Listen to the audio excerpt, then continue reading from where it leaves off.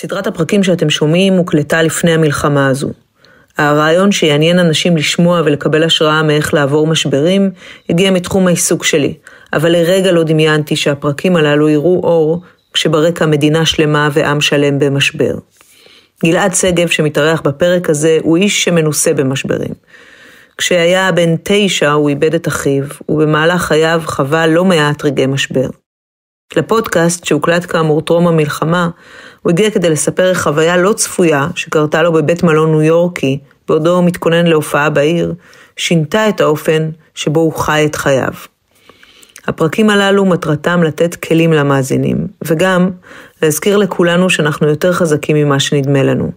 נשמח אם תעזרו לנו להפיץ אותם הלאה, לדרג את הפרקים, לשתף, לתת לכמה שיותר אנשים לדעת שהם לא לבד במשבר. עוד יותר, יוצרי התוכן של ישראל.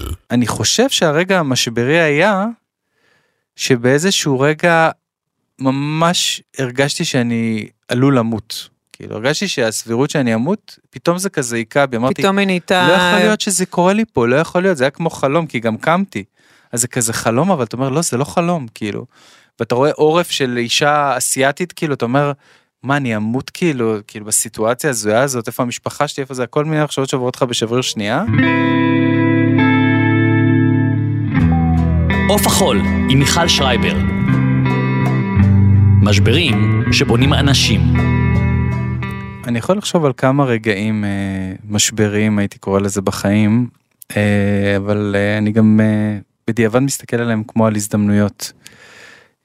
ורגע דרמטי במיוחד אני חושב היה דווקא אחרי רגע שיא מאוד גדול, היה לי מופע בניו יורק מול קהל עצום, והייתי באיזה היי כזה נורא גדול, וישנתי במלון ניו יורק לקסינגטון, הלכתי לישון, קמתי בשעה 9 בבוקר מסוג של רעש, פתחתי את הדלת בצורה כזאת מאוד שעננה, החזקתי את המכנסיים ביד כזה שלא ייפלו, פתאום נכנס עשן שחור וכיסה את כל החדר.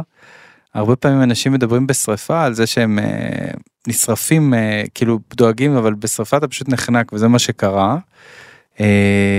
ואני, את יודעת, אבא שלי הוא איש צבא, אז כזה ישר אמרתי לעצמי, don't panic, אבל... תרגיע את עצמך, תרגיע. ישר צעקתי, where is the exit? וכשלא, כאילו מה שהיה גם הפסקת חשמל, והייתי בסוף של מסדרון, מסתבר שפינו את רוב המלון, ואותי שכחו שם, ואני זוכר שאני שואל את עצמי, מה לעשות? אני בקצה של מסדרון חשוך, והאם ללכת קדימה לתוך העשן, או להישאר איפה שאני, והזמן עובר ואתה מתקשה לנשום, התחלתי ללכת לכיוון היציאה, וקלטתי שאני דורך על אנשים, עכשיו האנשים האלה הם היו אמריקאים, אותם מלמדים שכשיש שריפה צריך לסחול על הרצפה, כן, כי אז אתה לא אוכל את העשן. אני לא ידעתי את זה, אז אכלתי את כל העשן, אבל... אני מבינה שישראלים כנראה לא אוכלים עשן, כי לא מלמדים אותנו דבר, אבל כנראה יש לנו ריאות אחרות. יש לנו ריאות אחרות, ותוך כדי פשוט חיפשתי את היציאה הפיזית, כי זה היה לגשש בחשיכה, ואיכשהו מצאתי את היציאה. הייתי מספר שהרמתי את כולם על הכתפיים, וסחבתי אותם למטה, אבל זה לא קרה. כן קראתי להם לבוא. אני לא הייתי שם. זהו, אני אומר, זה מפתה כל פעם, כל פעם לנסות לשפר את הגרסה, אבל אמרתי אותה כבר במקומות אחרים, אני לא יכול. יש דברים שאתה, נגעת נסעת. אז קראתי להם, ואפילו לאחד מהאנשים האלה היה פנס, כי הכל היה חשוך באופן מוחלט, ואז התחלנו לרוץ במדרגות. הריצה הזאת במדרגות, אתה לא יודע כאילו, אם אתה הולך לתוך השריפה, או שאתה בורח מהשריפה, אתה באמת לא יודע, ומצאתי עצמי גם מאוד נופל במדרגות, אבל אתה נופל, ואז אתה קם ורץ, ונופל ורץ, כי אתה בעצם רץ על ה-running for your life, כמו שאומרים. אתה היית בחדר, מה עשית? ישנתי פשוט, כן, כאילו, ומה שקרה, שלא היו שם לא הזקות, ולא פייר אקסיט, ולא זה, ופשוט מצאתי את עצמי בסיטואציה, וכשהגענו לקומה הרביעית, אני זוכר שיש שם קבאי, הוא הסתכל לנו בשוק, כאילו, מה אתם עושים בבניין, ושירדנו למטה היה כזה כמו סרט של ספיידרמן, איזה 50 קבאיות. אני חושב שהרגע המשברי היה, שבאיזשהו רגע, ממש הרגשתי שאני עלול למות. כאילו, הרגשתי שהסבירות שאני אמות, פתאום זה כזה עיקה בי, אמרתי, פתאום היא נהייתה... לא יכול להיות שזה קורה לי פה, לא יכול להיות, זה היה כמו חלום, כי גם קמתי. אז זה כזה חלום, אבל אתה אומר, לא, זה לא חלום, כאילו. ואתה רואה עורף של אישה אסיאטית, כאילו, אתה אומר, מה, אני אמות כאילו בסיטואציה הזויה הזאת, איפה המשפחה שלי, איפה זה, כל מיני מחשבות שעוברות לך בשבריר שנייה, ואז מה שקרה זה שירדתי למטה, וכאילו הייתי נורא כעסתי גם, כי כאילו, אתה כאילו פתאום תוצא את עצמך קם לתוך כל הדבר הזה. על מי כעסת? על מי כועסים באירוע הזה? על המלון. על מי לא? על המלון כישות. לא הזקה, לא זה, לא כלום, כאילו, מה נסגר? לא פייר אלם, לא כלום. לא תתקשרו, תעירו אותי, תביאו מישהו, מה? אבל, ואז בעצם הלכתי 2 בלוקים כזה, הלכתי כזה בעצבים, ופתאום ראיתי את ניו יורק, מתנהגת כמו ניו יורק. כל החנויות פתוחות, כל המכוניות נוסעות, הנהגי מניות מצפצפים, ואז הבנתי באיזשהו רגע שם, שלצורך העניין, אמרתי לעצמי, קודם כל, למה לא שתיתי את כל המיני בר, כאילו? לא היו מחייבים. כן, אבל לא נשרף. אבל יותר מזה, אמרתי לעצמי, אם לצורך העניין באמת הייתי נעלם באותו רגע, החיים היו נמשכים בדיוק אותו דבר. ומכאן הרגע המשברי הזה, הוביל אותי לאיזושהי הבנה, שזהו, זה עכשיו. למרות שאני אדם שהלך אחרי חלומותיו, יש גם דרגה יותר גבוהה לעשות את זה. ומאותו רגע, פשוט חייתי באמת עד הסוף את כל הדברים שאני מדמיין. אז זה היה הרגע המשברי, וזאת הייתה המסקנה. כן, אז בוא נלך רגע אחורה, קודם כל אני אציג אותך. כן. האורח שלי היום הוא גלעד שגב, שהוא מוזיקאי, הוא גם אחראי על לא מעט שירים שהוא כתב לאחרים, שאתם מכירים, וגם השירים שלך, וגם יש לך פרויקט, שהוא פרויקט בינלאומי, שבעצם נולד בשריפה הזו, נכון? תקח אותי בזמן, מתי קרתה השריפה הזאת? כן, את מדויקת, זה לפני עשור, הסיפור הזה היה, והפרויקט די נולד אחרי, פרויקט נקרא Passerby, עובר אורח, ואני חושב שהתובנה הייתה שמעבר לספר את הסיפור האישי שלי בעברית, נורא התחשק לי פתאום לספר סיפור של אנשים אחרים, בשילוב עם הסיפור שלי בכל העולם, וזה התגלגל לדרך חיים מסוימת, שהוציאה אותי מהמשבצת של מוזיקאי שכותב ומלחין שירים באנגלית, לאיזושהי משבצת שהיא הרבה יותר רחבה, של יוצר תוכן, שלא רק עושה שירים, אלא גם כותב ספרים, ומצלם סדרת טלוויזיה, ועושה מופע בינלאומי מאוד מיוחד. תהליך שלקח עשור, אבל התחיל שם, ברחובות בניו יורק. כן, זה התחיל שם. כן, והרגעים האלה, אם אתה מסתכל, כל פעם אנחנו מדברים פה על משבר, ושלמשבר יש הקדמה. בדרך כלל המשבר לא קורה, לכאורה התעוררת, ופתאום הייתה שריפה. אתה רואה רמזים שהיו קודם, שהולכת לבוא שריפה מטאפורית על חייך?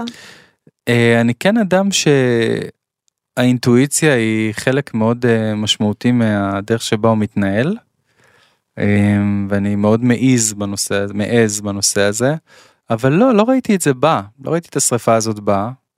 אתה חושב שהמקום שבו היית בחיים, בכל האספקטים, באספקט הקריירה, באספקט האישי, אז המשפחתי, היה מדויק לך, או שלא לגמרי? אני חושב שלא הייתי במקום לא משהו באותו זמן, הייתי כאילו במקום של הצלחה גדולה ברמת הקריירה המקומית, אבל אני חושב שהייתי אחרי פרידה, אני חושב שהייתי אחרי באיזו סיטואציה מסוימת שהסתכלתי קדימה, וזה לא בדיוק היה, מה שחיכה לי קדימה לא בדיוק היה מה שאני כנראה מייחל לו. אני לא חושב שהייתי ברמת מודעות גבוהה לזה. אבל בדיעבד.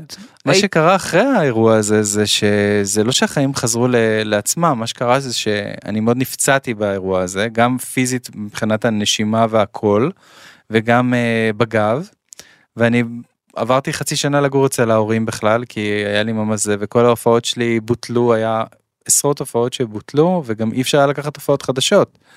אז זה היה כמו לחזור, הילד בן 30, רק שגם לא הייתי בן 30, הייתי יותר, ובעצם, וגם אתה חווה את האכזבה מהתעשייה, שבעצם באיזשהו מקום, שוב, אין מה לצפות יותר מדי, אבל עדיין, באיזשהו מקום נשפטתי על זה שאין הופעות, ואין זה ואין זה, ואתה פיזית לא יכול, ואתה לא מתפלש בלספר את הסיפור האישי שלך כרגע על איזה שער, אתה פשוט חי את החיים.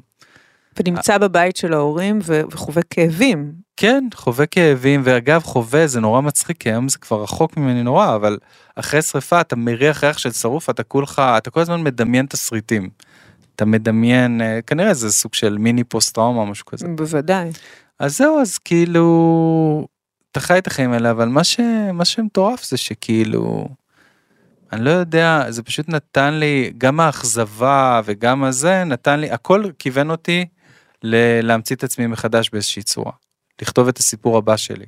זאת אומרת, אתה אומר, אני הלכתי אחורה, כמה צעדים דרמטיים, כלכלית, הלכתי אחורה, מקצועית הלכתי אחורה בכל המובנים, ואז התכנסתי ואמרתי לעצמי, אוקיי, עכשיו זה לא ממשיך ככה, עכשיו אני הולך לדבר הבא. תראי, אני לא מרגיש גם אישית אגב? מבחינת מי שמסתכל מהצד, זה יכול לראות כאילו אתה הולך אחורה, אבל אני מבחינתי מאותו רגע, הדברים של קדימה התחילו להבשיל, אז אני מתאר לעצמי שהלכתי קדימה, אבל לא נשארתי על המסלול שהיה מצופה ממני להישאר. שהוא להוציא עוד תקליטים בעברית. כן, להוציא עוד אלבומים, בוא נתן לזה כותרת, קיסריה. כן. סבבה? תכמו על המסלול לקיסריה. אני מאוד מאוד מעריך אנשים שהם מצליחים, כאילו במחאות כפולות לעשות קיסריה, אבל זה חידד אצלי תחושת בטן שהייתה לי, שזה לא מטרת חיי. זה באמת, זה כמו אנחנו באיזה מחזה, אנחנו בעצם רוצים את הכיף הזה בשכונה, הוא ראה, שמעתי אותך, ראיתי אותך, אישור הזה להורים, לעצמך. כן. ובאיזשהו מקום זה לא מה שהתאים לי בול, זה לא היה סיפור מבחינתי. והייתי על המסלול הזה, כי גם יש את הנושא הזה של תחרות, אז אתה כזה, אתה כבר במרוץ מסוים, אז אתה מתנהג כמו המרוץ. אבל הרבה פעמים אגב אני מרגישה שהמשברים, אף אחד לא יגיד שהוא רוצה שיבוא לו משבר בחיים. אף אחד לא יגיד את זה מלכתחילה, אבל הרבה פעמים אנשים הם מזמנים את המשבר, כי זאת הדרך היחידה שלהם מה שנקרא, צא מהכלא. כרטיס צא מהכלא במונופול. יש סרט שאני מאוד אוהב שנקרא אדפטיישן, והיא מציינת שם שמשבר או טרגדיה זה פרי פאס. בעצם לקבל החלטות, אנשים לפעמים אחרי משבר מתגרשים, או אחרי נכון. משבר... יש לגיטימציה פתאום. טוב, הוא עבר את זה, זה בסדר שהוא... יש את מה להאשים. שהוא רוצה להחליף קריירה. עכשיו, אנשים שתקועים במקום עבודה 30 שנה, שהם לא סובלים אותו, הם באים כל בוקר בתחושת מיאוס, אבל ככה זה החיים, ואז פתאום יש משבר, ואז אומרים, אוקיי, עכשיו זה לגיטימי. אצלי המשבר, אני לא יודע אם זה נתן לגיטימציה, אבל זה כן בעט אותי, למקום של שאלה לגבי הזהות שלי. ואני גיליתי שהרבה יותר ממה שאני גלעד סגב, אני עובר אורח, אני פאסר ביי. הרבה יותר נוח לי להיות איזושהי צללית, הרבה יותר נוח לי להיות איזושהי רוח שיוצרת לא רק מוזיקה, אלא יוצרת גם ויזואליה, ויוצרת את זה בשפות, ויוצרת את זה עם אנשים בעולם, ומסתובבת ולא נמצאת באותו מקום. ומהרגע שגיליתי, ואגב לקח זמן עד שגיליתי את זה, כי קודם פעלתי ואז ניסחתי את זה, אבל מהרגע שפעלתי לפי התחושה, גיליתי שאני הרבה יותר פאסר ביי מגלעד סגב, אם הייתי צריך לשנות עכשיו את השם בתעודת זהות, הייתי משנה, זה לא היה מוזר. הייתי כותבת לך היי פאסר? היי פאסר, אגב בחול, כאילו כשאני זה, קוראים לי פאסר ביי, וזה באמת? כן. שאני מסתובב, וזה ככה אני גם מציג את עצמי. בהופעות בסין הענקיות, אנשים פה לא יודעים את הטירוף של הדברים שאתה עושה, לדעתי, הופעות ענק בכל מיני מקומות במזרח, ובכל העולם, נכון? כן, עכשיו זה נהיה גם בעולם כולו, זה טורים שכוללים כל מיני מדינות שהן מאוד מעניינות אותי, דיברת על סין, יש את יפן, עכשיו היינו בגואטמלה, בקנדה, זה כל מיני מקומות כאלה, שהם תמיד סקרנו אותי, ואני באמת מגשים חלום גדול, שאני מגיע למקומות שהם מדליקים אותי נורא כבן אדם, ואז אני גם עושה מה שאני אוהב, וגם קבל, כאילו, אבל חייב לציין, שהיו שנים של עבודה, שכאילו התחלתי מההתחלה, שהסתובבתי ברחוב בניו יורק, ונכנסתי לאולפן עם כל מיני זוכי גרמי למיניהם, והתייחסו אליי כמו לטירון, למרות שהייתי במעמד בארץ כבר כבר לא הייתי טירון, ולא בגיל של טירון. כן. והייתי צריך לעבור בארץ את הקטע של מלא זמן לא הוצאת השיר, ומלא זמן לא זה, וכאילו זה סוג של... וזה עשה לך? זה צבט לך בשלב הראשון? ברור שכן, ברור שזה צבט, אבל אני אגיד לך מה, אתה מסתכל על החיים שלך, ואתה אומר, אוקיי, לאן זה הולך? דיברנו על קיסריה, בוא נדבר אפילו עוד קצת קדימה. שיער לבן, קרס קטנה. קרס קטנה, מופיע לצורך העניין בברבי, פול האוס, אני מדבר על האנשים שהכי מצליחים, שאני הכי מעריך אגב בתור יוצרים ישראלים. זה לא מה שעושה לי את זה. אני לא רוצה להיות, אני מעדיף לא. עכשיו עוד פעם, אני שיא מכבד את מי שמגיע למעמד הזה, שבגיל מבוגר מצליח למלא את הברבי.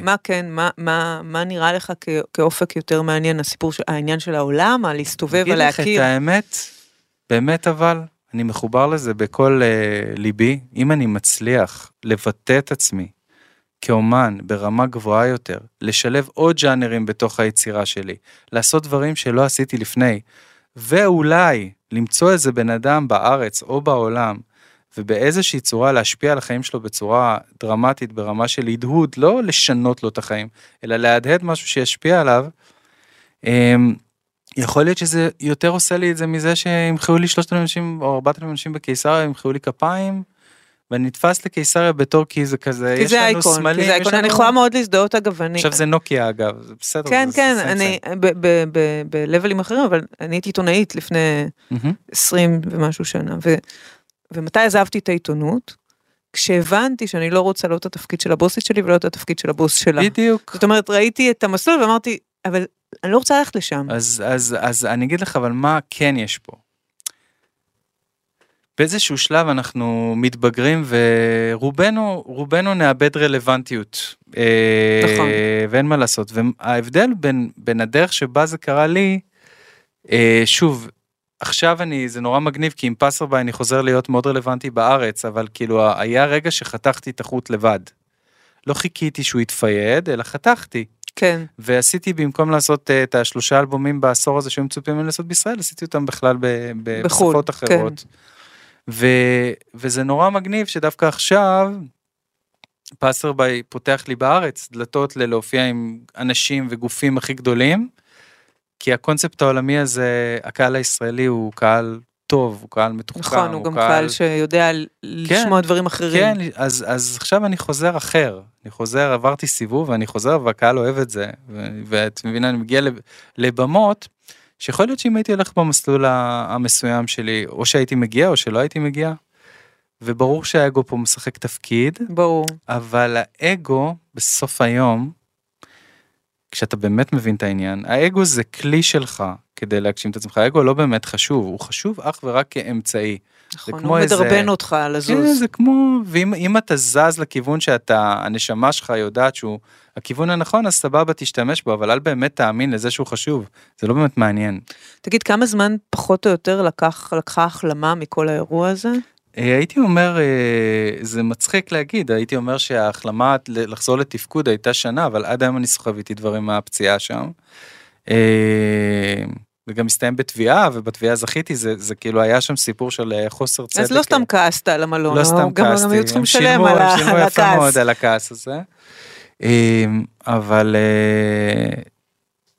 כאילו, אני כאילו עוד חי את הכאבים משם, אבל אני כבר לא כועס.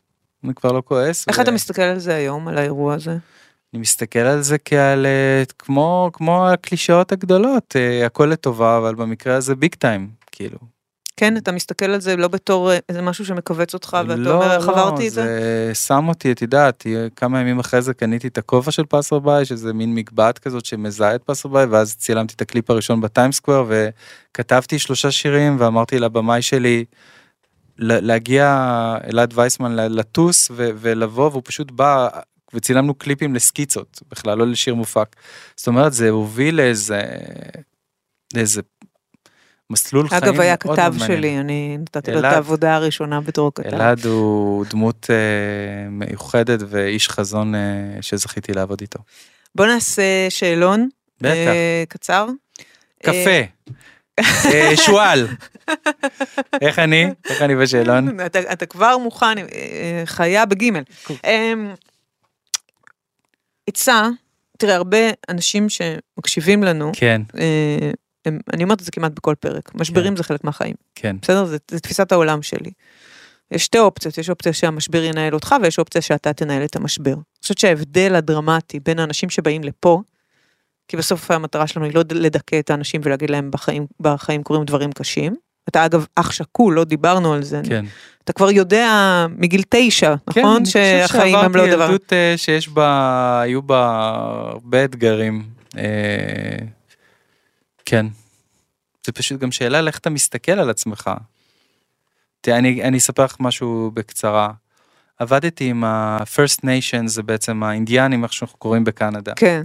ויש שם בחורה סופר מוכשרת, אגב, הם כולם, יש להם המון בעיות של סוכר וזה, כי אין מודעות והם אנשים באמת, עוד פעם, לא הם אנשים מדהימים. יש שם אנשים כל כך מוכשרים וכל כך זה, זאת אומרת, מה שנקרא, אבל אנחנו כאילו צריכים לעשות איזשהו פרויקט, והיא כל הזמן אומרת, ולא הרגשתי טוב, ובגלל זה לא החזרתי את המייל וזה, ואמרתי לה, עם כל הכבוד לך, כאילו, שאת First Nations, ועברת מה שהיהודים עברו, מה שאנחנו זה, וכל הסיבות, כל הסיבות, אנחנו פה בעולם של ביזנס, וקיבלנו הצעה סתם, כאילו, של $100,000 עכשיו, וכאילו צריכה לענות למייל.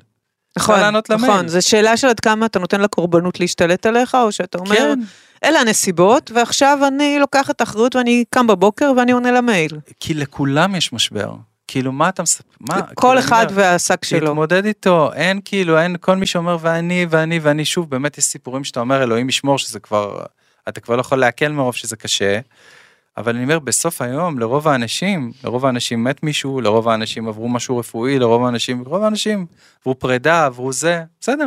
נכון, ואגב, ההבדל בעיניי בין אנשים מצליחים, שאפשר לנהל פודקאסט שלם רק על מה זו הצלחה, אבל מצליחים, אבל חיים שהם מרגישים שהם חיי מימוש, בוא נגיד נתחיל בפרמטר הזה, לבין אנשים שלא, שמרגישים ממורמרים על חייהם, זה לקיחת האחריות על החיים. יפה, נשמע לי מאוד עמוק, אני ראיתי עכשיו, וואי, אני לא יודע מישהו, אפרו-אמריקאי, שב-80s, קומיקאי מאוד מצליח, אני מתחרט שאני לא יודע את השם שלו, אבל נגגל אחר כך, הוא דווקא התחיל להטיף לתזונה בריאה, כאילו, out of the blue, כאילו, עם העלייה של מקדונלדס, ולמרות שהוא הפסיד את כל הכסף שלו, והרוויח את כל הכסף שלו, והיה עצבני זה תקופה וזה, אחד מבני משפחתו אמר שכשהוא נפטר, הייתה לו הבאה כל כך רגועה על הפנים, הייתה לו הבאה כל כך שלמה, שהוא עזב את העולם, ואת יודעת מה, עכשיו, כל פעם אני חושב משהו אחר על הצלחה, אבל דווקא ראיתי את זה לא מזמן, וזה נשמע לי כמו הגדרה אחת שלי להצלחה. הצלחה, לשחק את המשחק הזה שקוראים לו חיים של 80 שנה, ולעזוב בהבאה כזאת. כן, כן. אז עכשיו באמת, קדימה, שאלון, קדימה. עצה שאתה רוצה לתת למישהו שנמצא במשבר עכשיו. אני מנסה לא להגיד את הקלישאות, אני באמת רוצה להגיד משהו שהוא... משפט, שניים, שמישהו שנמצא במשבר עכשיו, היית רוצה להעביר לו מסר, עולה. תתמסר לזה, תחיה את העצב שיש בזה. אל תנסה כזה, להגיד, אוקיי, הכל בסדר, תצלול לעצב, זה בסדר. קצת כמו מערבולת בים, צריך להוריד את הראש כדי ש... כן, במקרה הזה, שוב, יש בזה איזשהו סיכון, אבל תחווה את העצב שזה מביא איתו. הישג טוב, זה פחות או יותר כל מה שאמרת, הישג שלא היית מגיע אליו אלמלא המשבר. הישג שלא הייתי מגיע אליו. אם לא היה המשבר הזה, לא היית מגיע. אני חושב שלאחרונה אני מתחיל קצת להיות יותר, אני כאילו נתפס בתור מישהו שעושה מעשים טובים, אבל אני לא חושב שעד לאחרונה הייתי באמת עסוק בזה. הייתי כזה, זה הכל היה חלק מהכל. אני חושב שלאחרונה אני מתחיל לראות דברים אחרים בצורה אחרת. לא נראה לי שהייתי מגיע למקום הזה בלי זה. של מה? של לעשות טוב? של לראות באמת, אני רואה אנשים, אני תמיד רואה אנשים, אבל כאילו לראות באיזושהי דרגה נוספת אפילו של הזדהות. משהו בלהיות אבא קשור? אתה חושב שבאיך שאתה להיות אבא? להיות אבא זה פשוט פילטר על הכל, זה לא יאומן. איך אני אומרת לך את זה, אתה מתחיל לחייך. קודם כל אני מחייך כי הוא פשוט הכל, אבל יותר מזה אני פשוט רואה את כל הסרטים שראיתי אי פעם בחיים, ואני ראיתי הרבה סרטים, ואני פשוט רואה את כולם בצורה אחרת מהרגע שיש לי ילד. מהרגע שנהיית אבא? כן. אתה פשוט רואה את הכל בצורה אחרת. ואתה חושב שמשהו מתוך המשבר שעברת משפיע על האופן שבו אתה הורה?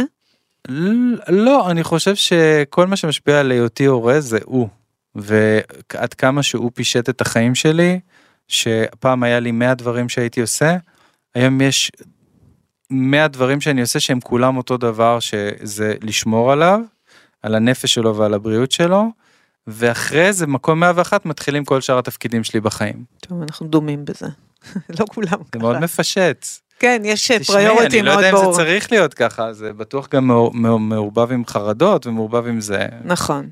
גם ככה הוא יאשים אותי שהרסתי לו את החיים, אז מה זה משנה? כן, אבל אני חושבת שזו תפיסה שבאמת ברגע שאתה אומר, זה מקום ראשון וכל היתר אחר כך, אז הכל נורא מסודר. מאוד מסודר. נורא פרופורציות. הטעות הכי גדולה שעשית תוך כדי שעברת משבר בדיעבד. או משהו שהיית עושה אחרי. אני חושב שכשאתה, זה העניין שאתה עובר משבר, אתה עלול בקלות להיכנס לרצף של החלטות גרועות. וקוראים לזה בקוויק סנד, חול תובעני גם, אני חושב, בעולם הספורט. וכן, בהחלט היו לי תקופות שקיבלתי החלטות גרועות, אני חושב שזה השפיע על החיים האישיים גם. זה יכול להיות בחירה של בת זוג איומה בשבילך, שזה קרה לי בעבר שקשור לזה. זו תקופת מערכת יחסים קצרה, אבל זה רק דוגמה לקבלת החלטות מאוד גרועה, בתקופה של משבר. כן. הדבר הכי חכם שעשית במשבר? אני חושב שזה באמת להבין מה זה אומר לך, להקשיב לו, להקשיב לזה ולקבל החלטות. זה קלישאה, אבל אמיתי. בן אדם או בת אדם שהיו בשבילך סוג של מגדלור, אור בתוך החושך הזה? תראה, המשפחה שלי, תמיד אני צוחק כשאני אומר היה לי להקה בגיל 17, והם להקה כזאת משותפת, שהיה לנו בלנס, שאני עושה 60% מהשירים וזה עושה זה, ואז הם התחילו לעשות חזרות מאחורי הגב שלי. ומה זה נעלבתי קשות. ואז החלטתי בגיל 18 שאין יותר להקה, זה אני, זה כאילו תמיד יהיה אני ופרויקט שלי, כי לא יכולתי לשאת את הסיטואציה הזאת. ומאז מי שנהיה הלהקה שלי זה המשפחה שלי. אז אני בעצם, משפחה, ההורים שלך? כן, ההורים, האחות, האחיינים, אשתי והילד שלי, זה פחות או יותר ההגדרה. ויש גם אנשים שמאמינים בי בתחום שלי, שמאמינים בי בלי תנאי, ואני תמיד, הם יהיו בהיכל התהילה שלי, ואני בן אדם שזוכר, ואז אני לא יכול להצביע על בן אדם אחד. אני יכול להגיד שהאנשים האלה הם מאמינים בך גם כשאתה מתקשה להאמין בעצמך, זה נראה לי האנשים. גם נשמע לי קלישאת המשפחה, שתמיד מוכיחה את עצמה. מה זה כאילו, אבל אתה כבר מבין את זה, כשאתה אבא, אתה מבין, זה כאילו אתה אוהב מישהו, אתה אסור לך להגיד לו, שלא משנה מה הוא יעשה, באמת. נכון. זה סוד, אבל כאילו... אבל זה ללא תנאי. כן, זה ללא תנאי ברמות, שוב, אתה מייצר את התנאי, כי אתה מבין שאם אתה לא תשדר לו תנאי, לא על אהבה, אבל לא תשדר לו תנאי על פעולות שהוא עושה, זה יהיה בסוף רע בשבילו, אז אתה משחק את המשחק, אבל בגדול, אתה יודעת, שהוא זורק עליי דברים, או לא משנה מה, כאילו, אני משועשע מזה, אני לא כועס באמת. לא, אני לא כועס באמת, אני לא כועס. טוב, יש לנו זמן למשחק אסוציאציות ממש קצר? יש לנו זמן שצריכה. אז אני אומרת מילה, ואתה אומר מילה, בסדר? איזה מצחיק זה הולך להיות. יאללה. שואל, סתם. משבר. משבר. זה באמת משהו, אתה צריך פשוט להכיר בו. סליחה, עכשיו אני לא אפרשן את מה שאני אומר. מצוין. כן. להחליט מהר. משהו שלמדתי. לפני ואחרי. באמצע. סיכונים. אוהב. נקודת אל חזור. אין כזאת. דרמה.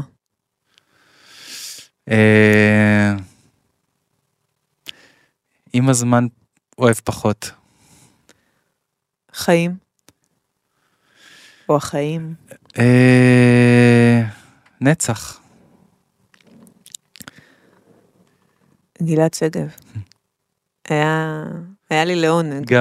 גם לי, איזה כיף לראות אותך בפוזיציה הזאת. מתאים לך. תודה, כיף לחזור. כן. כיף לחזור. עשיתי הפסקה של כמה שנים, וזה כיף...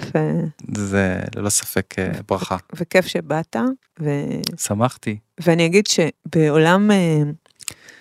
תראה, אנחנו מוקפים באומנים, אומנות זה תחום מורכב, מצד אחד, זה בדרך כלל סוג של אישיות מסוימת, זה שמישהו אומן, זה עוד לא אומר שהוא יודע להיות יזם.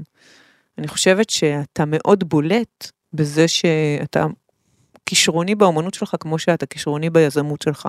תודה. אני חושבת שאני מכירה אותך בערך עשור, כן, יותר אולי, ולא הייתה פעם שלא דיברתי איתך ואמרתי לי, תשמעי, אני עכשיו עושה גם את זה, ואני עכשיו רוצה לעשות גם את זה, זאת אומרת, והתיאבון הזה שלך, ללייצר ולעשות ולליזום, זה פקטור ההצלחה שלך הכי גדול. תודה רבה, אני מאמין גם שכשאתה עושה, אני אגיד משפט שפעם מישהו אמר, ואולי נסיים זה, כי זה כן עשה לי המון השראה, ישב פעם בבית הוריי, ישב יזם, והוא אמר לי, אתה יודע, אני עשיתי דברים, בדיוק כמו הפעמים שהצלחתי, נכשלתי, אבל כל מה שעשיתי, עשיתי ראשון. והתחושה הזאת שאתה מנסה לעשות משהו מישהו לא עשה קודם, גם אם זה בניואנס, כן. זה כיף. זה כן, כיף. זה מהיר לחיים. כן. תודה. תודה רבה. זה היה עוף החול. אם אתם מרגישים שיש עוד מישהו שיכול להרוויח מלהאזין לפרק הזה, מלהתרגש יחד איתנו, בבקשה, אל תהססו. שתפו, תשלחו, תדרגו, כל מה שעושים בפודקאסטים. הפודקאסט מוקלט בשיתוף אדיו הנפלאים, שמשווקים את ספוטיפיי ואת הפודקאסטים המובילים בישראל.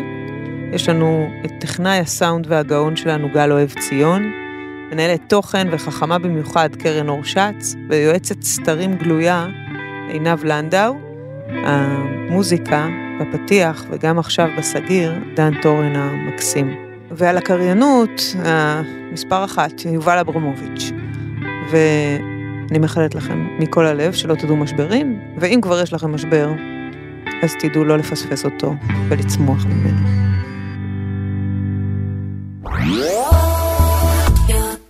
עוד יותר, יוצרי התוכן של ישראל. הוקלט באולפני אדיו, המשווקת את ספוטיפיי בישראל.